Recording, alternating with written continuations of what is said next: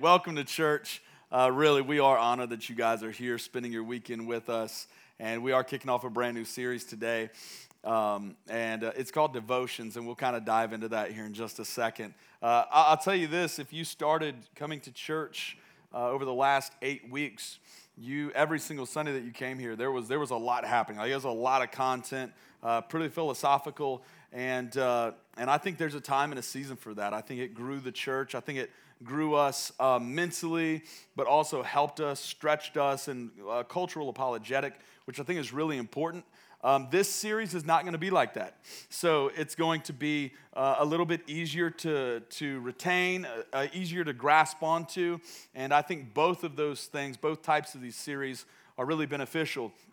I think simply like the big idea of the Devotions message series is that we will learn how to read the Bible, that we will learn how to not just read it, but how to apply it and how for it to change our life. So we're really excited about that. I think Bible reading is critical to the life of a believer. Another thing that I think is critical to the life of a believer is prayer. Prayer is not flashy. And that's one of my favorite things about prayer.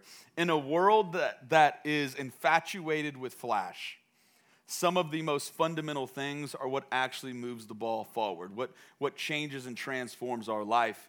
And I think prayer is one of those things. At Northwood, we believe that we're called to create environments of prayer. And that takes place in groups, that takes place in services where we'll have times where we just pray. But the first Wednesday of every month, we dedicate strictly to a service that lasts 1 hour, starts at 6:30 until 7:30, and it's where we come together as the body of Christ and we pray. So this is my personal invitation to you as pastor of Northwood Church here in Long Beach to come out and be part of a prayer service with us. There's no childcare, and that's up to you. If you bring your kids, I learned how to pray by being in prayer services with my parents when I had no clue what was going on. I remember times sitting in pews and looking at my parents and like with this wonder in my mind of what's going on, like seeing them extend their hands to heaven in worship and declaring truth and those types of things. Even if your kids don't understand, I think it's a good environment for them to be in. I genuinely believe that the next generation is the current generation, and we're building a church that continues to bridge the gap, but also utilizes the strengths of every single generation. So anyway, you're invited to prayer this Wednesday night at 6:30. I think it's going to be a good time. Like I said, Devotions is the message series that we are in, and it's really, really simple in concept. What we are doing is we are taking the one-year Bible readings from the week, and I'll kind of explain that to you here in a moment. We are taking the one-year Bible readings from the week, and as communicators, as pastors, we're looking at those 7 days of readings, and we are asking God to reveal truth to us in it. We're using some biblical study tools to help us mine out a message out of that week's reading, and then we are presenting that reading to or that message to you on Sunday morning. So this Sunday's message is a byproduct of last week's one-year Bible readings. And the goal of this is for us to kind of walk through some Bible readings together, but to learn how to properly interpret the Bible, to observe things in the Word of God, and then to apply them to our life. We've kind of written down a goal for this series, and what it is the goal of this series is to grow in our ability as individuals, this is not a me thing, this is a us thing, a we thing, but it's for us to grow in our ability to explore the Word of God. Something like explore, that sounds fun. Yeah, the Bible actually it's not mundane and boring, I promise you, but to explore and actually to apply the Word of God to our lives. There's a lot of different tools, there's a lot of different methods out there, and today is going to be pretty introductory to this message series. So half of this message is going to be resourcing you with tools and just educating you a little bit on different things available to you to study the Bible. And then the second part of the message today is going to be out of Ephesians 4, out of the one-year Bible reading. And even in prepping for this, I'm like, wow, this is really sweet. Hebrews 4 talks to us about the Bible. It talks about the value of it and what it can do in our lives. In Hebrews 4, verse 12, it says the Word of God is living. It's active. It's sharper than any two-edged sword. It pierces to the division of soul and of spirit, of joints and of marrow, and discerning the thoughts and intentions of the heart. The Bible is the all-time greatest selling book. It's not a New York Times bestseller. It is the bestseller. Literally, it is the bestseller. And I believe it is the bestseller because it does something as a book, as a work of literature that no other books do. It's alive. It's active. And it's activated in the lives and hearts of Christians. It changes our lives, and we'll talk about that and how that actually takes place. I think oftentimes as Christians, we really desire the benefits of the Bible, but for a variety of reasons, we never experience the benefits of the Bible. And some of those reasons are simply because, I'm not going to say, I'll just say it. Sometimes we're just a little lazy, just a little. Sometimes we don't know how. I remember the first time I really tried to start reading the Bible, and it was remarkably confusing.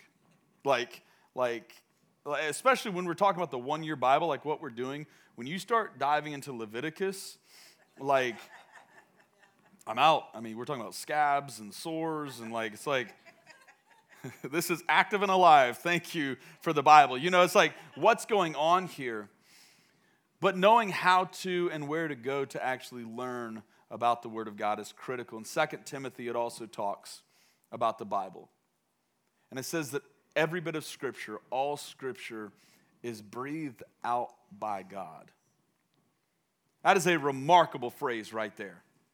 The breath of God appears in a few different spots in the Bible. And according to the Bible, it says that the actual Scripture, the Bible, what we have as the Word of God is God-breathed. It's God spoken. Maybe that same breath that God breathed into a pile of dirt and created mankind is the same breath that activates the Word of God and speaks to us today. It says that all Scripture is breathed out by God. And this is what it does. It's profitable for teaching, for educating us, for reproof, for correction. We like certain parts of this, and then there's some parts we don't like. For correction and for training in righteousness. And this is the reason that the man of God or the woman of God may be complete, equipped for every single good work. Again, right here, we're like, I like that. I want that. That's good. But for whatever reason, sometimes we find ourselves without the desire or the drive to go get that. And I think it's for a variety of reasons, but one of the goals in this message series is to stir up wonder and this explorer spirit when it comes to the Word of God. Like, think about something that, you're really passionate about, something that you really enjoy knowing about or learning about. Like, what is maybe a hobby or something like that? Like, I think about a few things that I really enjoy. I'm shelving the Bible for a second, just something personally that you enjoy. I like sports a lot, but there's a few sports teams that I really enjoy, and I research them. I know about them. I follow them on social media. I attempt to watch their games. I study them, and it's this, I like to learn more about them. One of those things that you've been around here any amount of time, you know that I am a Chiefs fan. I'm not going to jump on that. I said it last week and they got beat, so I'm reverse engineering these thoughts now. We're going to lose tonight to Tampa Bay. Wink, wink, okay? I'm sure that's how God works, right? But with Kansas City, I was so, part of it's just my roots, it's where I'm from, it's where I was born, but then there's just deep parts of me that enjoys it. Like I said, I follow different players. I'm the guy that DMs the different players after bad games, and I try to encourage them. So, like, I DM'd Chris Jones last week. He said some bad words on the field and got a penalty. I said, hey, man, praying for you. You know, let's try to avoid that stuff. He never looks at these things like. I was so convinced we were going to the Super Bowl last year that I invested in some memorabilia because I was going to host the best Super Bowl party ever. So against some instruction from my family and even my wife, I was like, you know what? I'm just going to buy a few helmets that are autographed by different players. So I started getting these, and I now have 7. And they're in cases, and I was so convinced that we were going to beat Cincinnati last year that I bought the helmets. I had them stacked up. I had flags. I had jerseys. And like, I've explored every bit of the Kansas City Chiefs, and the Kansas City Chiefs failed me. There is this spirit of exploration and wonder that is inside of every single one of us. And sometimes we're like, well, that's not my personality, whatever. But the truth is, what you feed, you become enamored by. What you begin to dive into begins to become part of who you are, and you become more and more infatuated with it. Unlike your favorite football team, unlike that hobby of yours, the promise is when you dive into the Word of God and explore it, it will not return void. It's true to its promise every single time. It will actually accomplish what it's already said it will accomplish. So what we're attempting to do is give you the tools to actually explore and use the Bible. For some of you, this is old news. For some of you, you're going to be like, oh, this is amazing. But I'm just going to go through a few different tools that are available to you. They're simply called Bible study tools. One of those is what we're actually using right now. It's the 1-Year Bible. And we are subscribing. You can go in a lot of different ways. You're like, wow, look at all these things. The 1-Year Bible, we are using the Tyndale plan. And it's important that you know that, because if you subscribe to the 1-Year Bible right now, it's going to start you right at Genesis. It's giving you a head start. But we are actually we're picking up in the October references. If you follow us on social media, you will see every single week. Actually, this morning we posted next week's readings. So you can go onto Facebook or Instagram, and you can see what this next week's readings are. And for those 7 days of readings, next week's message is going to be from those. But what it is if you follow these daily readings, you will read through the entire Bible in 1 year. I do like the way that they break it up. They put a little bit of Old Testament, a little bit of New Testament, and some Psalms and Proverbs in there together, so you don't just get buried in Leviticus and say, I'm out. You know, like there's hope in the New Testament because we don't understand, but actually you'll start to see how there's some beautiful cross-references in there. But the 1-Year Bible is one of those things that are available to you. There's also things called concordances. And this is for, and you see it on there, but it's actually for word studies. Sometimes there's things that you read or words that we see and we don't know exactly what it means. Concordances are going to do this for you on certain word studies. It's going to give you definitions of words. A lot of times we have ideas of what certain words actually mean, and then we realize that in the day or the age that it was written, it actually had a completely different meaning.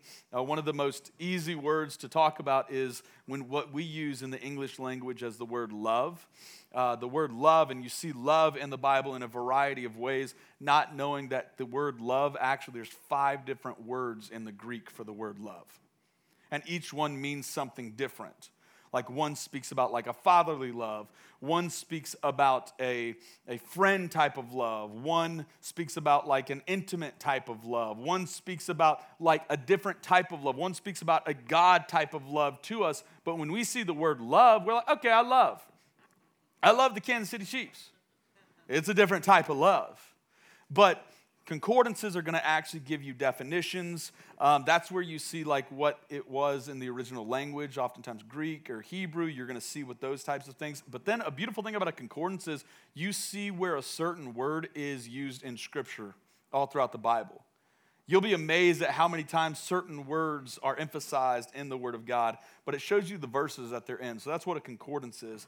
And then there are things, if you got like a paper Bible, but even on your Bibles, on your phones, there are these little numbers that pop up when you're reading a verse or like a little letter that says A. Have you guys ever seen that stuff when you're reading and there's like a number or a letter? If you're in your phone, you can oftentimes push that button. Or if you're on your Bible, in your paper Bible, you got to go look. Okay, A says 2 Thessalonians 2, but you're in the book of Matthew. It's like, what is going on? These are called cross-references. There's a lot of different people that have come up with different numbers, but it seems like there's a firm belief that there's 63,000 cross-references in the Bible. This is what that is. That doesn't mean that that's how many times the cross is talked about. We had to bring clarity to that. But what that means is if you're reading something in the Old Testament, there is either a reference to that, a mention of, or a direct correlation between that and another verse in the Bible. There are no times that the Bible argues itself. In fact, in the Word of God with the cross references, there's roughly 63,000 self-authentication references. This agrees with that, and it's written over thousands of years of time. Cross references are great study tools for you. Commentaries, and I'll talk about that here in just a little bit. But that's really helpful for different interpretations and those types of things. But it gives you a different angle. Sometimes I'm sharing something in the Bible, or I'm having a conversation with one of you, and you say, this is kind of what I'm seeing in the Bible. You're essentially giving your commentary for the Scripture. There are so many commentaries out there now that give different lenses and angles to the same verses. There's also Bible summaries, which is really simple to explain. It's giving a summary of the context of what's going on in the Scripture. I'll show you that today, but you can do those in study Bibles. You can do those in, there's a lot of great web tools out there. There's something called the Bible Project on YouTube that has so many summaries. It says, hey, this is what's going on in the land today. Today, when we get into Ephesians, I'm going to share a little bit of context, but it's simply a summary from a different one of these resources. And there are a ton of websites. You've got the BibleHub.com. You've got ESV.org. You see all these on the screen. I'd encourage you just take a picture of that. I'll highlight a couple of these. YouVersion is a great Bible. It's kind of like a mixture between Bible and social media. A lot of you are on that, and there's some great features on there. The Bible app for kids is really helpful if you've got young kids. It's a little too complicated to go to the actual Bible app and try to explain or just read. The interest isn't there. The same makers of YouVersion Bible app have made a Bible app for kids. It's interactive. It's kind of got games built into it, but it's teaching the Bible stories throughout. I'd encourage you to dive into that. Some of you have asked me what software I use or the pastors use in message prep and oftentimes study. I use Logos Bible software. What that is, it's kind of a big library of different resources that we've all just talked about. Those are a lot of different things that are out there, but I would encourage you to just begin to dive into some of those things. I'll show you in just a second how one of those kind of look, but when we're reading our Bible, I want to help frame up some thoughts for you of how we should actually read it. And I think these are really important, but if we come away with these 3 points today in regards to reading the Bible, I think we're well on our way to growing in devotion. It's 3 questions to ask while we're reading the Bible. And again, I think these are really important to go in the right order. I think if we do these in the wrong order, we're going to read the Bible wrong. And the Bible becomes all about me, and that's really not the central theme of the Bible.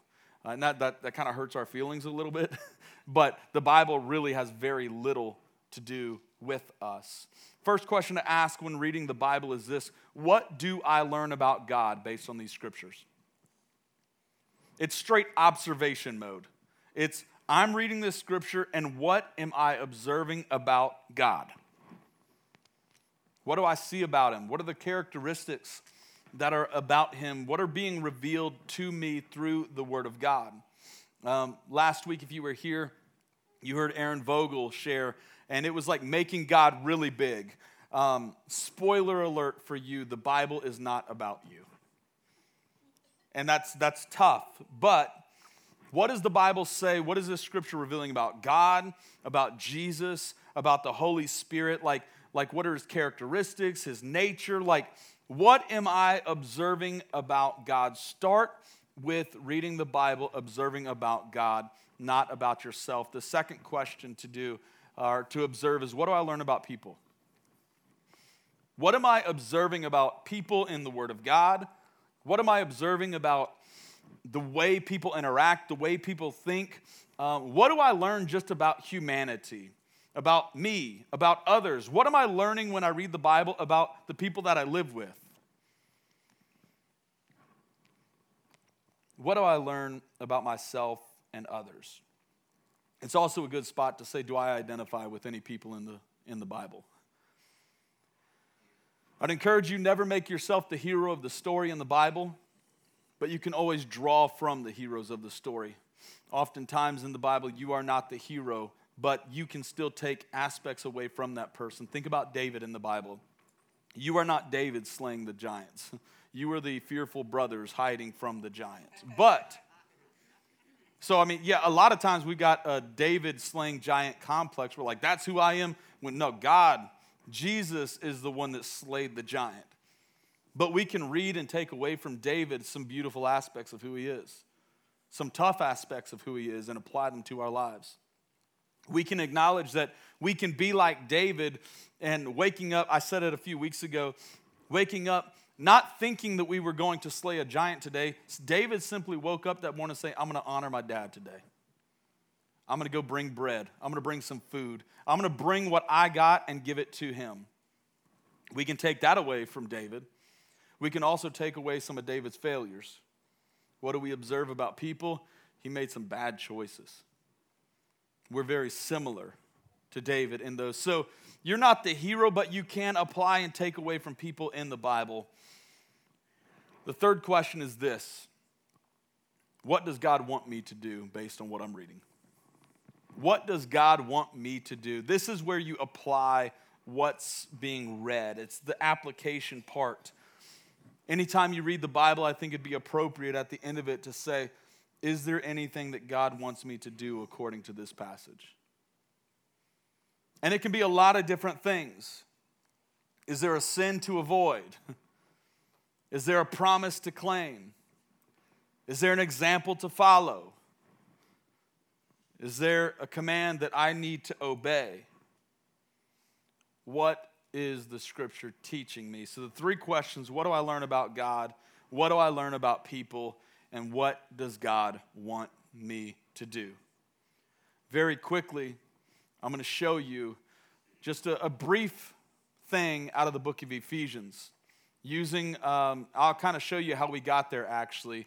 Where I'm going to show you a video of one of these resources, Bible Hub, and I'll just kind of commentate. So if you want to play that, it's a simple website, BibleHub.com. I'm going to commentate, go into Ephesians chapter, got to find Ephesians, and then I get to Ephesians chapter 4, which is the scriptures we're going to be reading. Got a lot of different translations, but there's verse 17 in a bunch of different translations. On the far right, where my cursor is, you see the context. Gives me a little bit of history there, a lot of different resources, commentaries, concordances. This is one of those things we're just looking at every single word. Greek, Hebrew. It's showing it laid out in different versions. And then some commentaries. Different people that you can subscribe to. I clicked on one of those commentaries. It's Calvin's commentary. And it goes 1 through 6, verse by verse. And it says, this is what each word is being said. I'm like, what does that mean in Ephesians? What is Ephesus?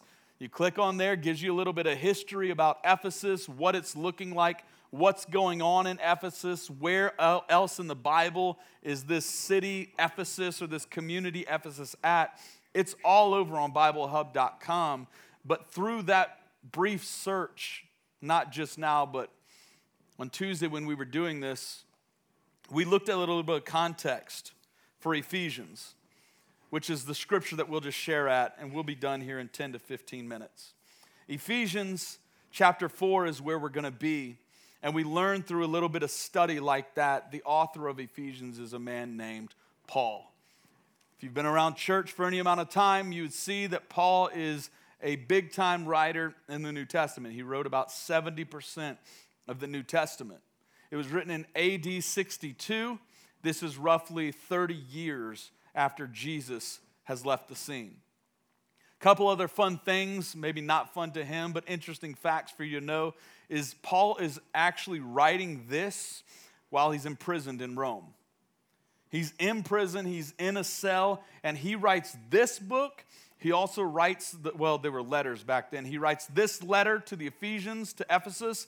He writes the book or the letter Colossians, and he writes the letter Philemon at the same time in this one prison stint. So Paul is busy writing during his imprisonment right here. Studying about Ephesus, you'll see on the screens, this is kind of some of the culture that was taking place. Ephesus was a really rich city. It was a port city. It was a Roman province of Asia, which is today it's Turkey. It was a center of learning and was near several key land routes for trade. The city was also world famous for its massive temple dedicated to the Greek goddess Artemis. To the Romans, that was Diana. She was the goddess of chastity, but also fertility and childbirth. Paul's purpose when he was writing the book or the letter Ephesians was to offer instruction in the truths of God's redemptive work in Christ. He's writing to the church. He's encouraging the unity of the church among a bunch of diverse people. Like, being a wealthy port city means you got a lot of different people coming from a lot of different cultural backgrounds. Similar to a military community, kind of like what we've got, is people from all over the world, and Paul is writing a letter of unity, but also about proper conduct in the church and in the home and in the world. Like, he's just saying, this is how you act if you've decided to follow Jesus. So Ephesians chapter 4 says this, "Now this I say and testify in the Lord, that you must no longer walk as the Gentiles do." Remember, Paul's writing this from a prison cell. He's saying, guys, you can't walk or act anymore like you did before you surrendered your life to Jesus. You can't live like the Gentiles do, people that don't know Jesus. It says in the futility of their minds, just in the pointlessness of their minds. It says they are darkened in their understanding. They're alienated from the life of God because of the ignorance that is in them. Like, wow, shots fired. He's going after people, but he clarifies. He says the ignorance that's in them because of the hardness of their heart. Because their heart hasn't been softened, it hasn't been transformed, it hasn't been surrendered to Jesus. He says they have become callous and have given themselves up to sensuality. They're greedy to practice every single kind of impurity. But that is not the way that you learned Christ. So he's almost painting a picture of, hey, this is what some of the life looks like, but don't forget what you learned in Christ. These are two, they look very, very different. And then he says, well, yeah, assuming that you have heard about him and you were taught in him and the truth that is in Jesus. So right there, let's just observe for just a minute.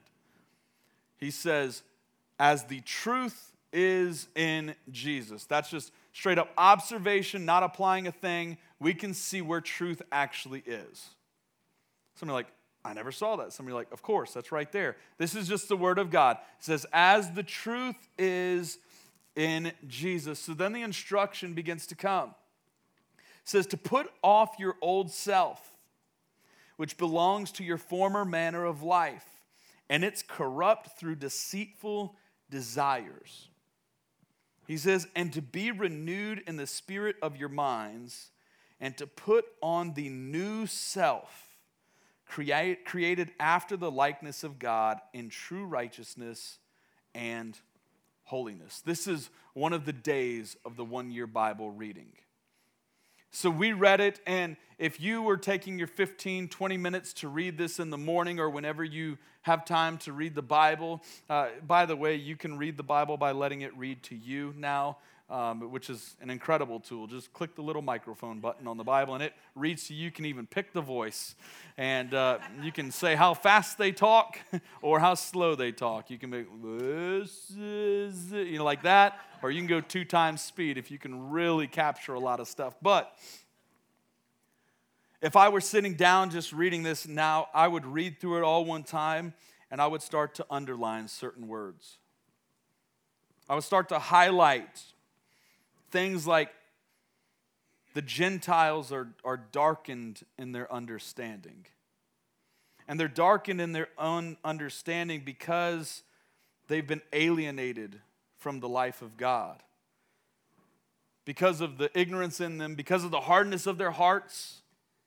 So they are missing God's intention for people because they are rejecting the truth that is in Jesus. Reading through all of these things, I start to ask myself, or we start to ask ourselves, what do we learn about God in this? Remember, we're quick to apply, but let's tie our hands behind our back. We can't do anything right now. What do we learn about God? Just a very easy observation is if God is breathing out instruction in the Word of God through Paul right here, then I think any time that he is communicating to people, he's passionate about what he's communicating. It's not flippant. It's not just like, hey, take it or leave it. Like, God is instructing the church in Ephesus. He's instructing us today, and he's spending a lot of time talking about the way that we live. Like, it's not just a bunch of high and lofty and thinking stuff. He's like, the way that you act is really important. One thing that we can observe directly from God is that God cares about the way that we live. And there is a way to live, and there is a way not to live. And he is speaking to the church right here. I think an easy way to, well, maybe not an easy way to say it, but a summary way to say it, what do I learn about God, is that God's way of living is a way of life. Like, it's not just a Sunday morning attendance, it's an actual way of life. It's the truth. It's the right way. It's righteousness and holiness.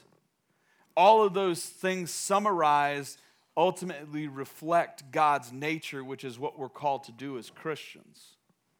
So God is deeply concerned about the way that we live, and he's instructing us on how a follower of his is going to live. Next question, what do we learn about people? What is something that we observe about people through just that text?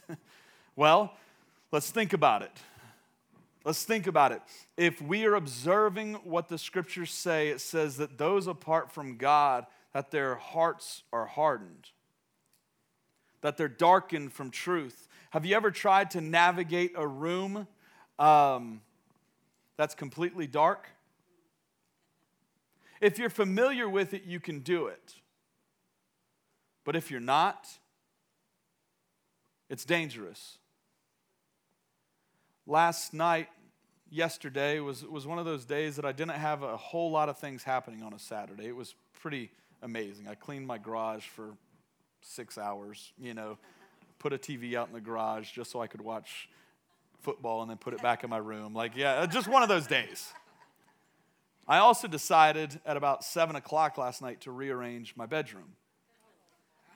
What? That's just what I do. Come to my house one week and the next week come back and it'll be different. That's me. How many of that terrifies you? Nobody? Oh, we're all like that. Cool. Perfect. Oh, I scared you. Sorry. My mom did it a lot. Sorry. So, I rearranged my room last night. When I say rearranged, I really rearranged. Nothing is where it was. Which is awesome. Until the middle of the night. When you wake up And, there was a season of my life when I was a little bit younger that I never woke up at night. And just, I could hold everything until the morning. But everybody laughing knows, you old. Anyway, I don't have that luxury anymore. So, woke up, and honestly, I rolled out of bed, and where did I go? Where did I go? I walked straight out the hallway. Like, I walked, and this is no joke, I opened the door, and I found myself looking in the pantry, and I thought to myself, what am I'm not gonna do what I was gonna do in the pantry. Kind of woke up and I ended up doing what I needed to do, how I needed to do it. But all that happened, I would have never had that problem if all the lights were on. I would have never had that problem if I was familiar with that. What do we learn about people in the Scripture? Is that if our eyes or our hearts are darkened to Christ, I'm going to tell you this, the Word of God is not going to make sense to you. If you haven't surrendered your life to Jesus, you've got a historical reference, but it's not going to be helpful for you in transforming your life. If you have not surrendered your life to Christ and you are simply trying to apply biblical principles, you are missing the entire part of the Word of God that's transformative. What else do I learn? Is the more that I'm in it, the more that I'm familiar with it, it's going to make a bigger difference in my life. The more familiar I am with that, it's going to change my life. What else do we learn about God? What else do we learn about people is this: when we reject His way of living, when we reject the way of God, we're left to the futility, which is the pointlessness, the aimlessness, the wandering in darkness of our own minds, which ultimately alienates us from God.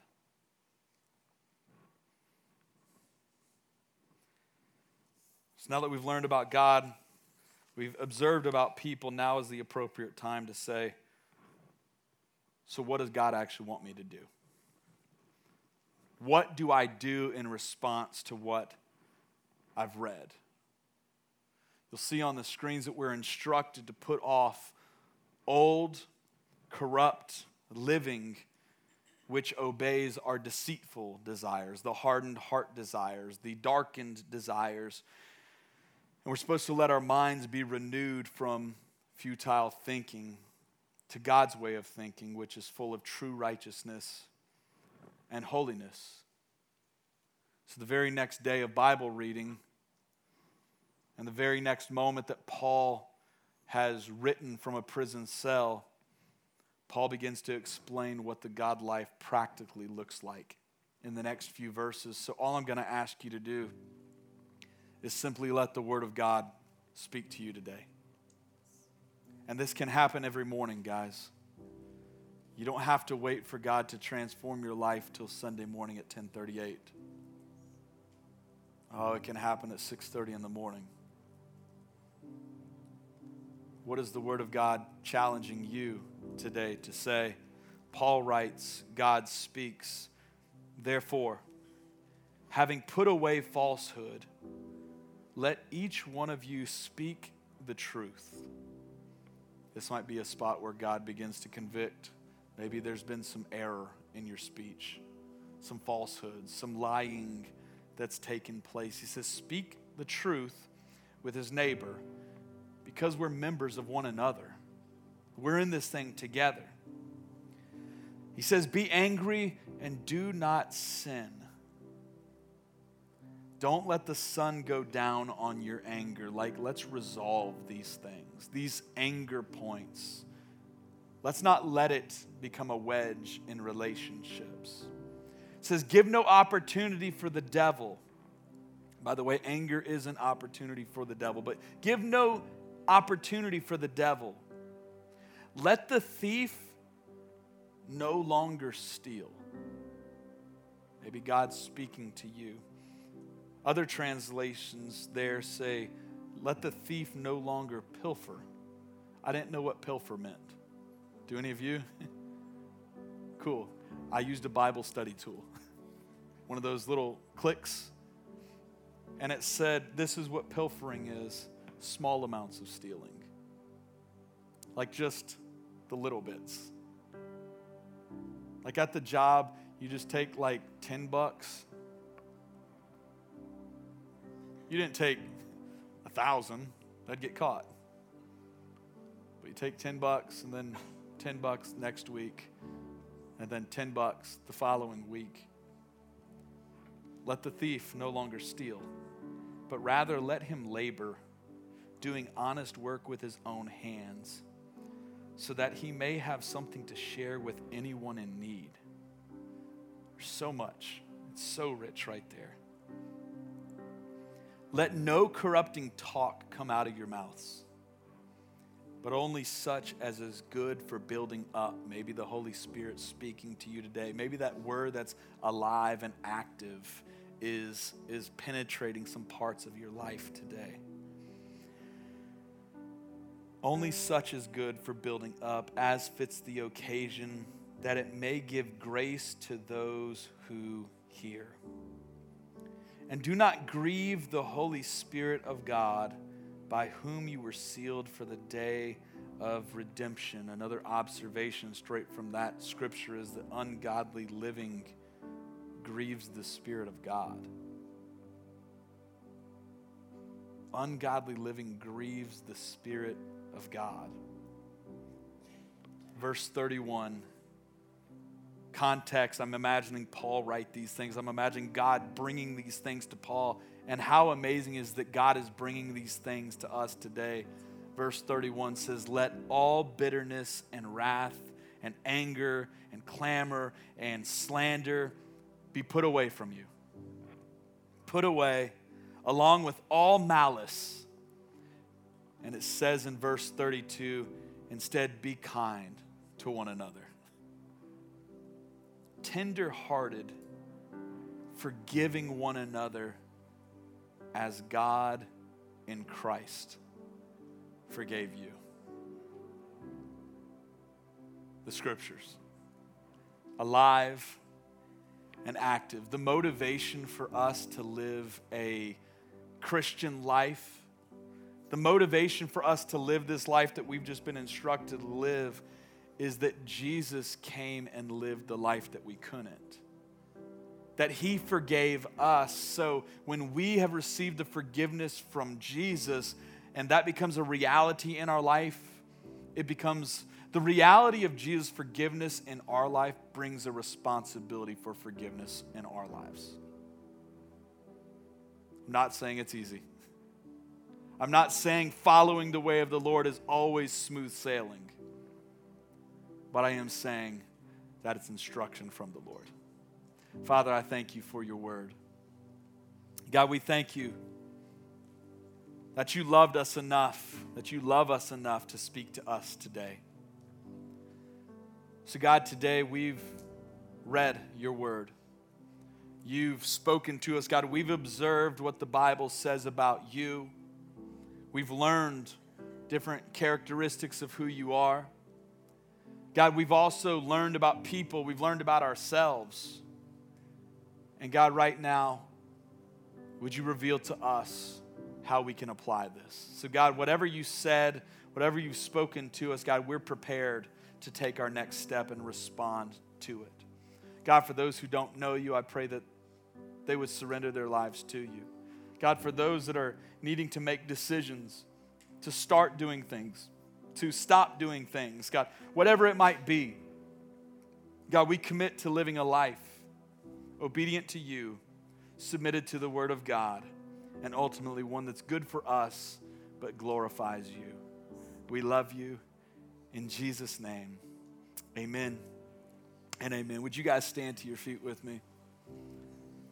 We're going to sing just another moment of Christ be magnified. And I'd encourage you, if there's some action steps that you need to take through the Word of God, to take those as we worship. Simply surrender certain things. Give those things up. Lay those things down.